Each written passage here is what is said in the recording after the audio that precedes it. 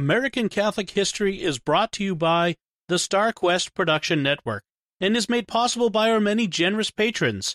If you'd like to support the podcast, please visit sqpn.com/give.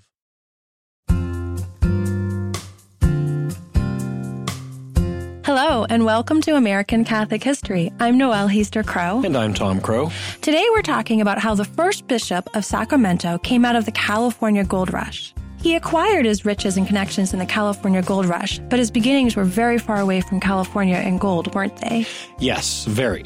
And like a number of our stories, this one starts in poverty in Ireland. In 1832, Patrick Minogue was born, the fifth of 7 children in County Kilkenny. When he was just 3 years old, shortly after his youngest sibling was born, both of his parents died within a few weeks of each other. So his 2 eldest siblings, a 15-year-old brother and a 14-year-old sister, were left to care for their 5 younger siblings. Wow, so 2 teens taking care of 5 younger children, including a newborn. That sounds crazy. How did they end up in America? Well, the eldest, Michael, decided that he could provide more if he emigrated to the United States and sent money back. So at 19 years old, he left, settling in Connecticut. Over time, he raised enough to bring over each of his siblings. Patrick came over in 1848 when he was 16. For a time, Patrick worked with Michael to support the family, but he felt a strong pull to the priesthood. So in 1851, he left Connecticut and went to seminary in Chicago.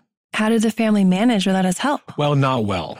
After just a few years, he left seminary to go back to work. The California Gold Rush was in full swing by this point, so he, one of his brothers, and 4 friends went in together, staked out a claim in Moores Flat, California, and in 1854 he began to prospect for gold and dig tunnels through mountains. That's quite a transition, seminary to gold mining.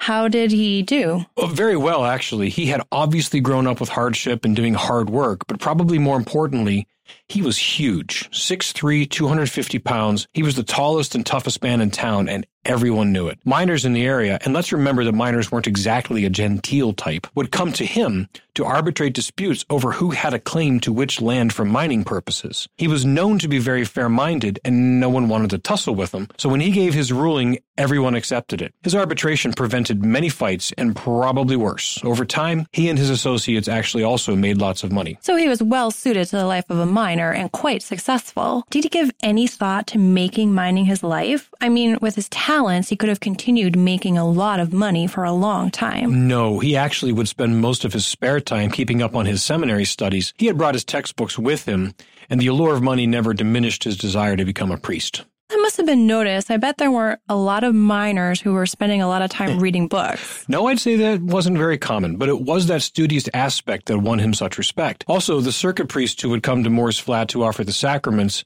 came to know about his seminarian past, and they told Bishop Eugene O'Connell of the local diocese, Grass Valley, about this massive seminarian miner. Bishop O'Connell took an interest in him and eventually encouraged him to return to seminary. Eventually, he did.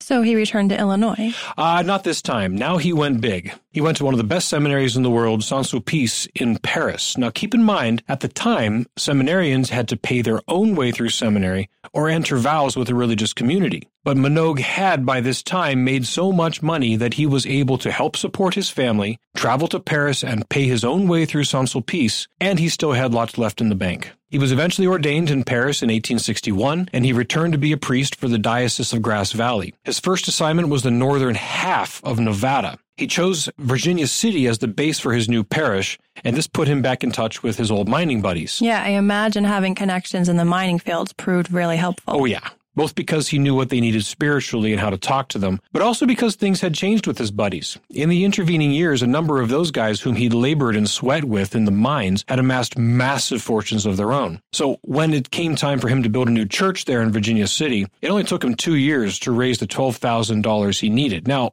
mind you, $12,000 in 1863 is equal to $240,000 today. And this fundraising prowess through connections to gold, silver, and mining wealth and his own personal wealth would come in handy multiple times over the next 20 years. And his incredible work ethic also paid off pretty well in such a huge parish. He traveled all over, ministering to the poor, the wealthy, the many Native American tribes who still inhabited the land, immigrants, it didn't matter. Care of his flock was paramount. Yeah, there's a great story from Minogue's time as a priest there that really shows the life of a priest in the Old West. Oh, yeah. So it was a great story of a shepherd fighting for his sheep. He was called to the bedside of a dying woman in the middle of the night. When he arrived, the woman's anti-Catholic husband met him at the door brandishing a pistol, bellowing that no blankety-blank priest was going to get near his wife. Father Minogue, the old miner, had been around pistols and angry men before and knew exactly what to do. He decked the man, took his pistol, and left him dazed on the path outside the house. He went in, administered the last rites,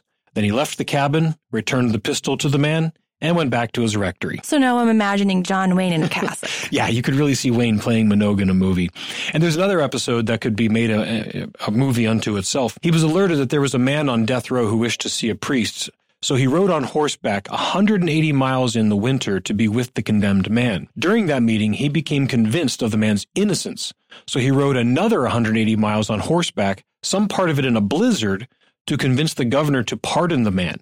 He succeeded in winning that pardon. Wow, that really shows a lot of dedication to the people of his parish. So let's now talk about Minogue's time as a bishop. When was he named a bishop? Well, in 1880, he was asked to become coadjutor bishop of Grass Valley. He accepted, but only on the condition that the city of Sacramento, just 57 miles away from the city of Grass Valley, be included in the diocese and be made the see city. Why was he so intent on making Sacramento the see city? Well, beginning in 1854, the California state government had begun meeting in Sacramento. In 1879, the state government officially named Sacramento as the permanent state capital. At the time, the city was in the Archdiocese of San Francisco, but it was actually much closer to the city of Grass Valley. He reasoned that it was proper for a capital city also to be a diocesan see city, and since the Archdiocese wasn't going to move from San Francisco, it made sense for his diocese, Grass Valley, to make the move. That makes sense.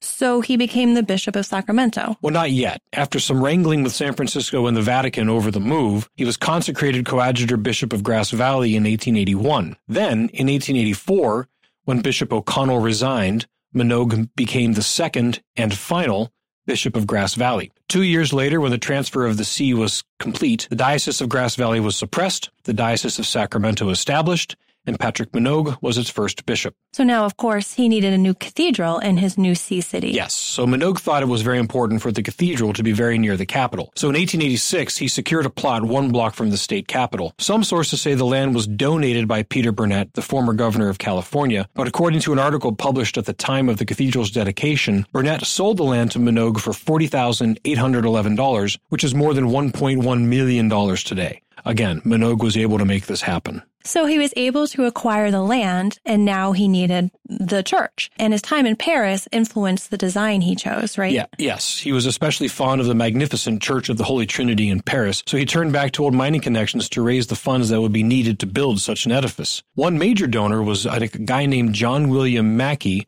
who was a friend of his from back in the day and who had become one of the richest men in the world in the silver mines of Nevada. So between the money he raised from these guys and from his own remaining wealth, Minogue's massive cathedral was underway in short order. The cornerstone was laid in 1887, and the structure was completed just 2 years later. At the time of its completion in 1889, it was the largest cathedral west of the Mississippi, with its main tower rising 210 feet. But the cathedral was not the only thing Bishop Minogue built for his diocese. Oh, not by a long shot. In his 11 years as bishop before his death in 1895, Patrick Minogue built many hospitals, schools, and churches throughout his diocese, largely with money raised from his old mining friends. So he really was a giant of a man in more than one way. Indeed. You've been listening to American Catholic History on the StarQuest Production Network. To learn more about today's topic, to find previous episodes, and to send feedback, please visit sqpn.com/history. You can email us at history@sqpn.com or follow StarQuest on social media at facebook.com/StarQuestMedia or on Twitter at SQPN.